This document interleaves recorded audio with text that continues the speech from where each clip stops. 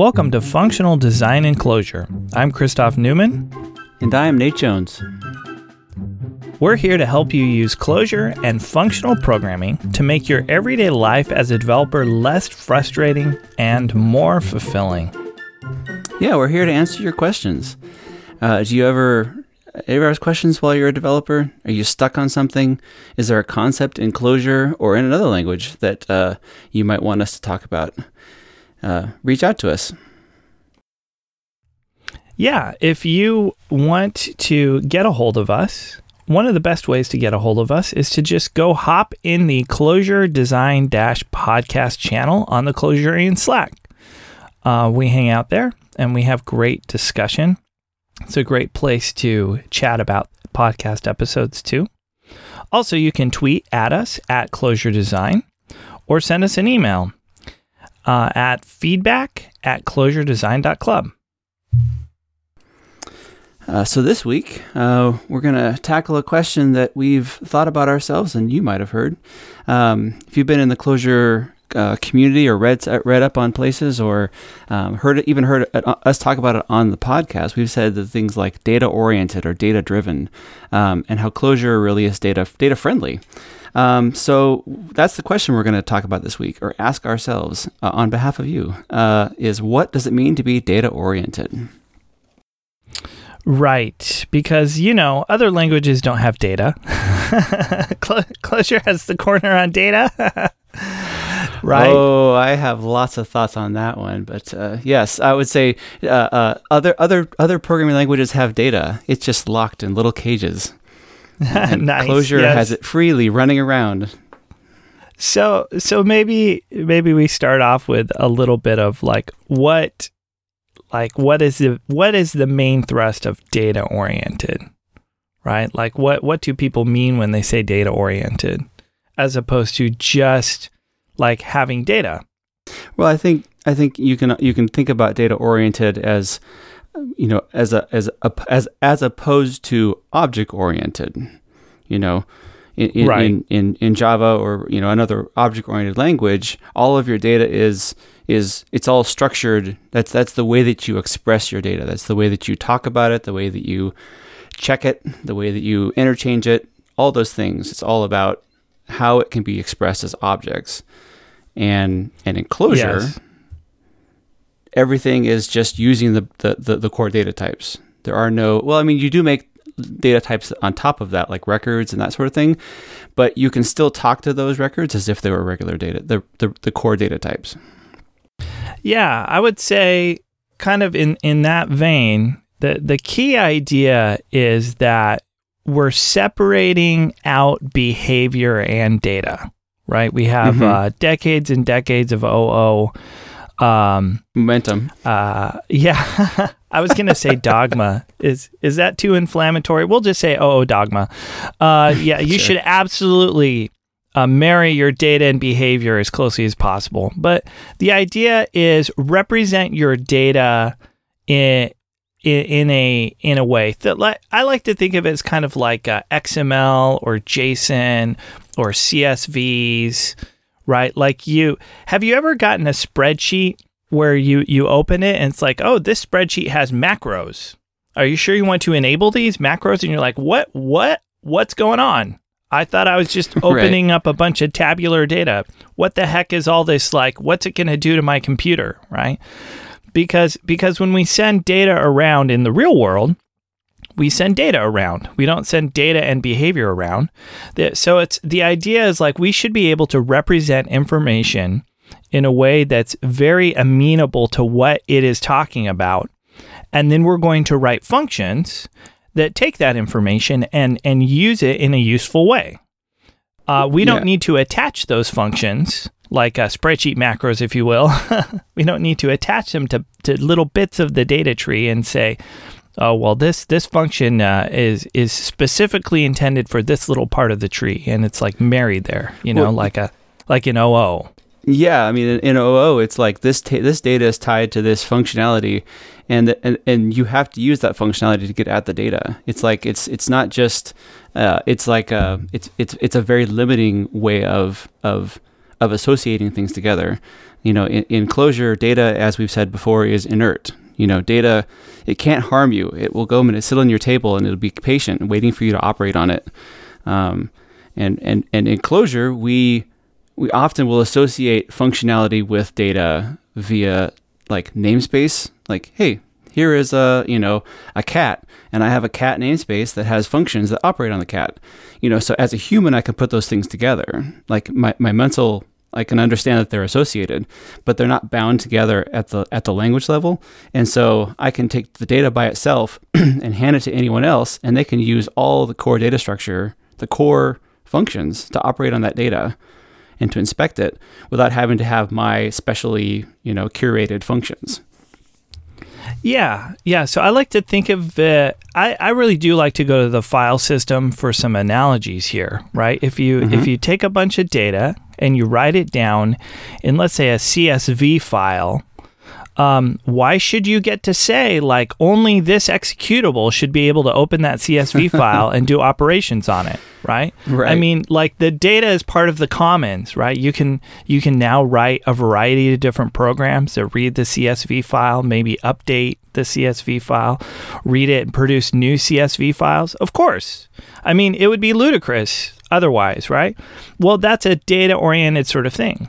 But in OO, you define this record that has fields. You could think of that as, fields in your CSV file. But now only these special things called methods can get to those. And you're encouraged very strongly to take and protect those fields, right? Protect them from the evil behavior that you don't define. Protect them from the other things.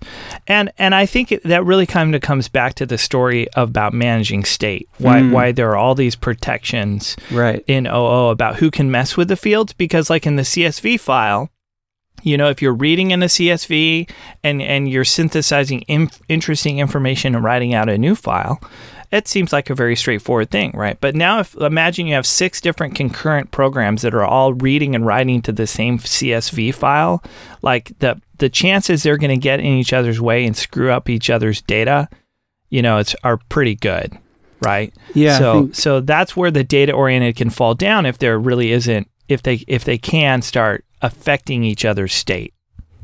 Yeah, and I think it gets back to what we talked about earlier or in a previous episode about immutability. Why do Clojure people keep talking about immutability? It's one of the things that enables it to be data oriented, is that I can trust the data also, it won't be changed out from underneath me. It's funny that like you talk about these things in isolation, but a lot of times like immutability are data oriented, but oftentimes they're symbiotic. They work with each other, they enable each other, and enable the productivity you get in Clojure.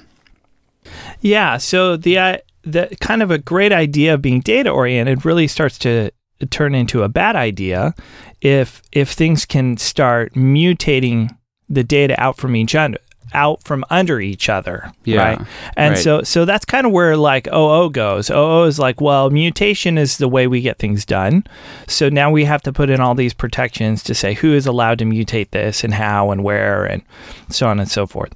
So if you can't change your source data, so if you are in a workflow where the source data cannot get changed by you, your only thing you can do is read in the source data and produce new data.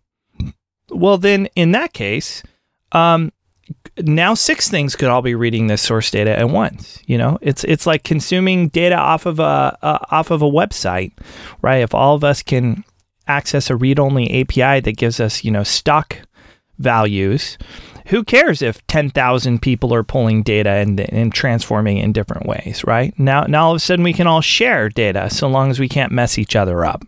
Yeah, definitely. I think another way that I feel like the data orientation of Clojure really benefits, makes me more productive, is that data is open. Classes are closed. So if I have a piece of data, I can augment it, enrich it. I can add to it without having to create a new type. If I have something that I want to build, I can have 3 or 4 different functions work together to make that, and each one kind of contributes a part of it, and so I can incrementally construct the data without having to name each of those intermediary steps. And so, that makes sense?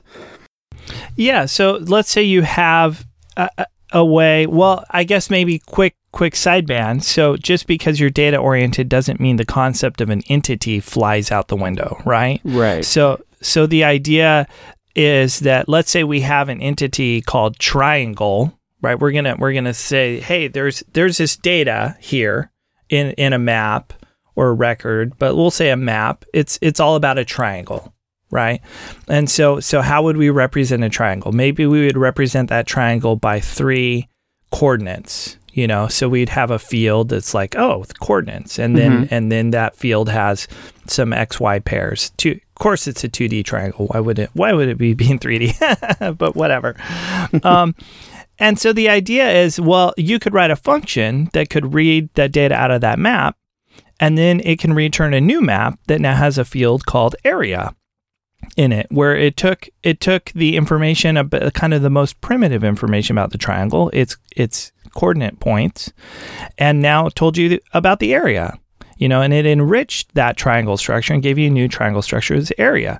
Maybe the original author, in an OO language didn't anticipate your need for area, and it didn't find it useful to write that method, but we don't need to care. We now have this new triangle, or another one that gives us, perimeter or circumference. Right. And so in OO, you'd have to have, triangle and triangle with circumference, or triangle with area, or you'd have to have like an area base class that you mixed in. There's all kinds of ways that you can deal with this problem. I think it might be called the expression problem. But you don't have to deal with it in Clojure, because every new level of data can have its own set of functions, but the functions are there to help you, not to limit you. Yeah, and so the kind of the openness of this is very amenable then more for generic programming. So like in this triangle case, so we have this data structure that maybe we intended for triangles, and maybe we define this triangle by its coordinate points, like its vertex points. Right. Well, so let's say, we have a field, it's called like vertices, and it's just a list of XY points. Well, nothing would stop us then from saying, this is a useful representation. What if we wrote a function that can just traverse that list, and it can calculate the perimeter? Well, hey, if we have more vertices in there, it could calculate the perimeter too. So now you could write a generic function that would work on a list of 3 points or 4 points or 5 points or 6 points, and calculate the perimeter of that. It wouldn't necessarily need to know it's a triangle. So the idea is these functions can just really opt in to the part of the data they know how to work with, and they don't have to know, what type it is per se, right? Yeah. Like it's like if the data matches this shape, it fits in this slot, this function knows how to deal with it. Yeah, actually, absolutely. I think that gets into a really key point, is that, in OO, you deal with name-based typing. And I think in data-driven or data-oriented programming, you deal with shape-based.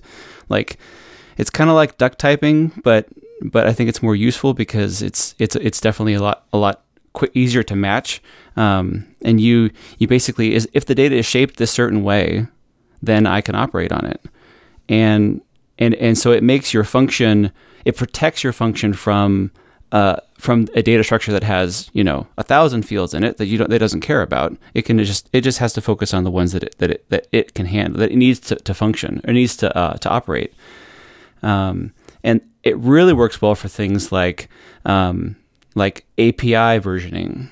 Like if you have an API that at 1.0 has, you get this, /person, and it's got 10 fields in it. And then version 1.1 has, you get /API or /person, and you get 12 fields in it. Well, they added 2 fields. Well, in an object-oriented language, you have to take that data and put it into a class. Well, now your class has, you have 12 fields going into a 10-field class. And so you have to make 2 different versions of that class. But with data, the map can handle as many dimensions as you want, and so you don't have to, continually name every collection of attributes. Yeah, and so one of the maybe I should say criticisms or concerns. Maybe concerns is a better. One of the concerns that comes up in these data-oriented languages that aren't type-oriented is like safety. And it's just like, how do I make sure all my functions are, taking the right arguments and producing the right results and so on and so forth. And the idea is really, it's in Clojure, we want open systems. And so we want safety mechanisms that are compatible with open systems. So like, for example, in spec, I can say, this function expects these 3 fields to exist, right? And maybe even have these kinds of values. And then it's going to be okay. It's going to produce a result. Right. And because we have generic operations like assoc doesn't say, oh, it has to be of this type, and then I know how to deal with it. Assoc says, hey, so long as it follows map semantics, I know how to add data in. Yeah, absolutely. Or dissoc, so long as it follows map semantics, I know how to take fields out. I don't need to know all the fields in the map in order to be able to set a field or add a field or remove a field. And so you have open safety systems that allow each function to specify just the parts that it needs in order to work correctly, as opposed to being locked into saying, oh, I now have to understand person, or, back to our circumference example. It's like, oh, well, I need to understand, I can work with triangle and rectangle and a pentagon and hexagon and so on and so forth, right? It's just like, I just need a coordinates field that's a list, and I'm good, right? Right. That's what leads to your large inheritance trees, because you're trying to re-encode the generalness that you're looking for when the language isn't helping you.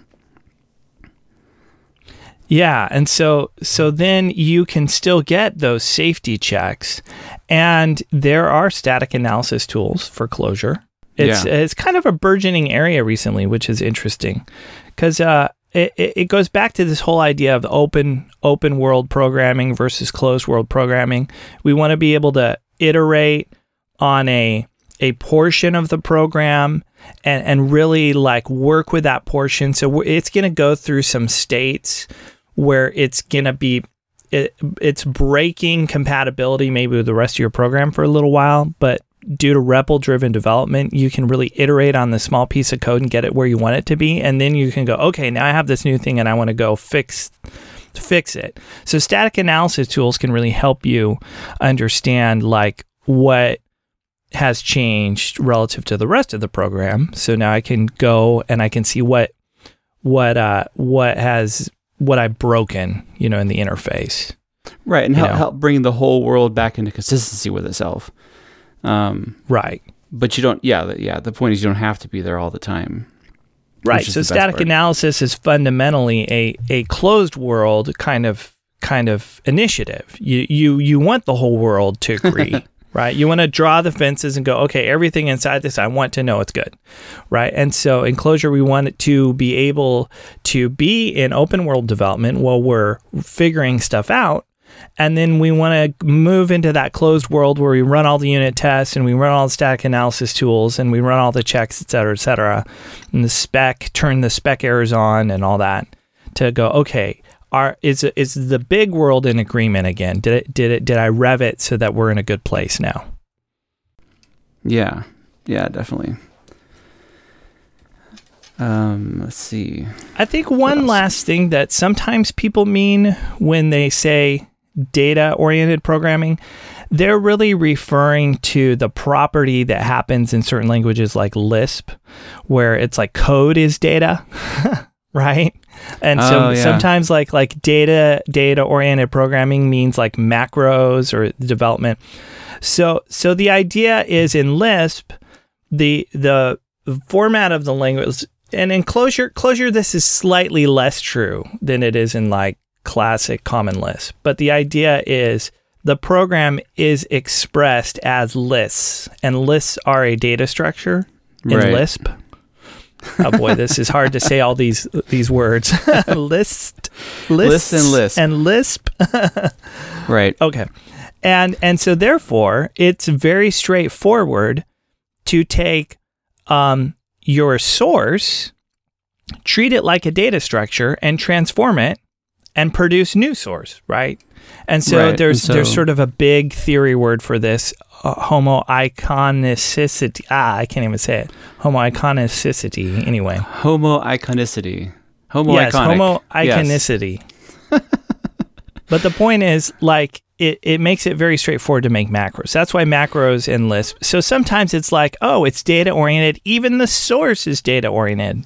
And that is a true statement. It is a true statement, whereas all of the power of Clojure Core can now help you write macros, which just take source code as data and produce source code as data, right? Yeah. But practically speaking, like day-to-day data-oriented is kind of what I tend to focus on. Oh, absolutely. Yeah, the whole code as data, it allows macros to exist and actually to be relatively straightforward. I mean, there's still a bit of a mind bend when you get into the quoting rules and the insertion rules and all that stuff.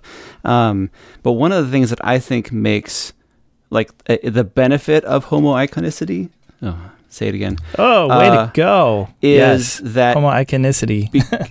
Because Clojure is expressed in its data structures, and its data structures are simple, that makes Clojure simple. Like, Clojure as a language is very simple. Like, by far, like 95% of the difficulty in trying to learn and use Clojure is the concept, and 5% is the language. I might even be overestimating on the language. It's just such a small language, but I think because it's written its own data structure, it can't have really awkward new syntaxes because those don't exist in the data, you know? So I feel like that's a really good benefit that we get from homoiconicity. Yes. Yeah. And so when you say Clojure is simple, you mean the syntax and evaluation semantics of the language are simple. But yes, clearly Clojure being functional programming, it's unfamiliar and kind of foreign if you haven't done functional programming before. If you're coming from where most developers are coming from, imperative OO languages, and that is not simple. That is not a simple transition in my own experience. Right, and we were talking about multi-paradigm languages last week or week before, and multi-paradigm languages, in order to support all the paradigms, they have to support more language features, and so Clojure doesn't have all that load, so it's just much simpler at its core.